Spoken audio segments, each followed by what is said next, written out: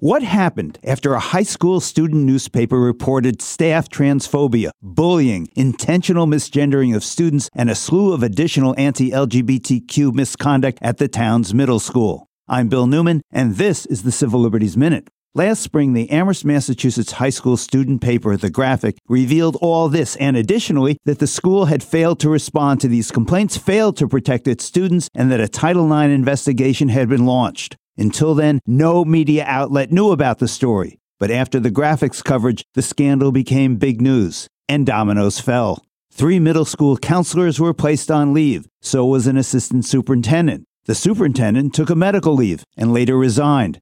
There's more. The school system refused to release the investigative reports. But in response, the county newspaper, the Daily Hampshire Gazette, appealed to the state superintendent of public records to release the reports, and the newspaper won, and then put the whole disturbing story on the front page.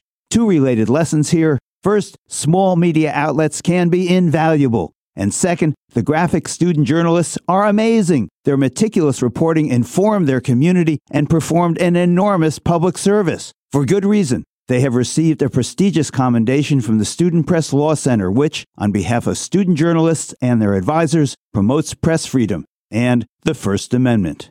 The Civil Liberties Minute is made possible by the ACLU, because freedom can't protect itself.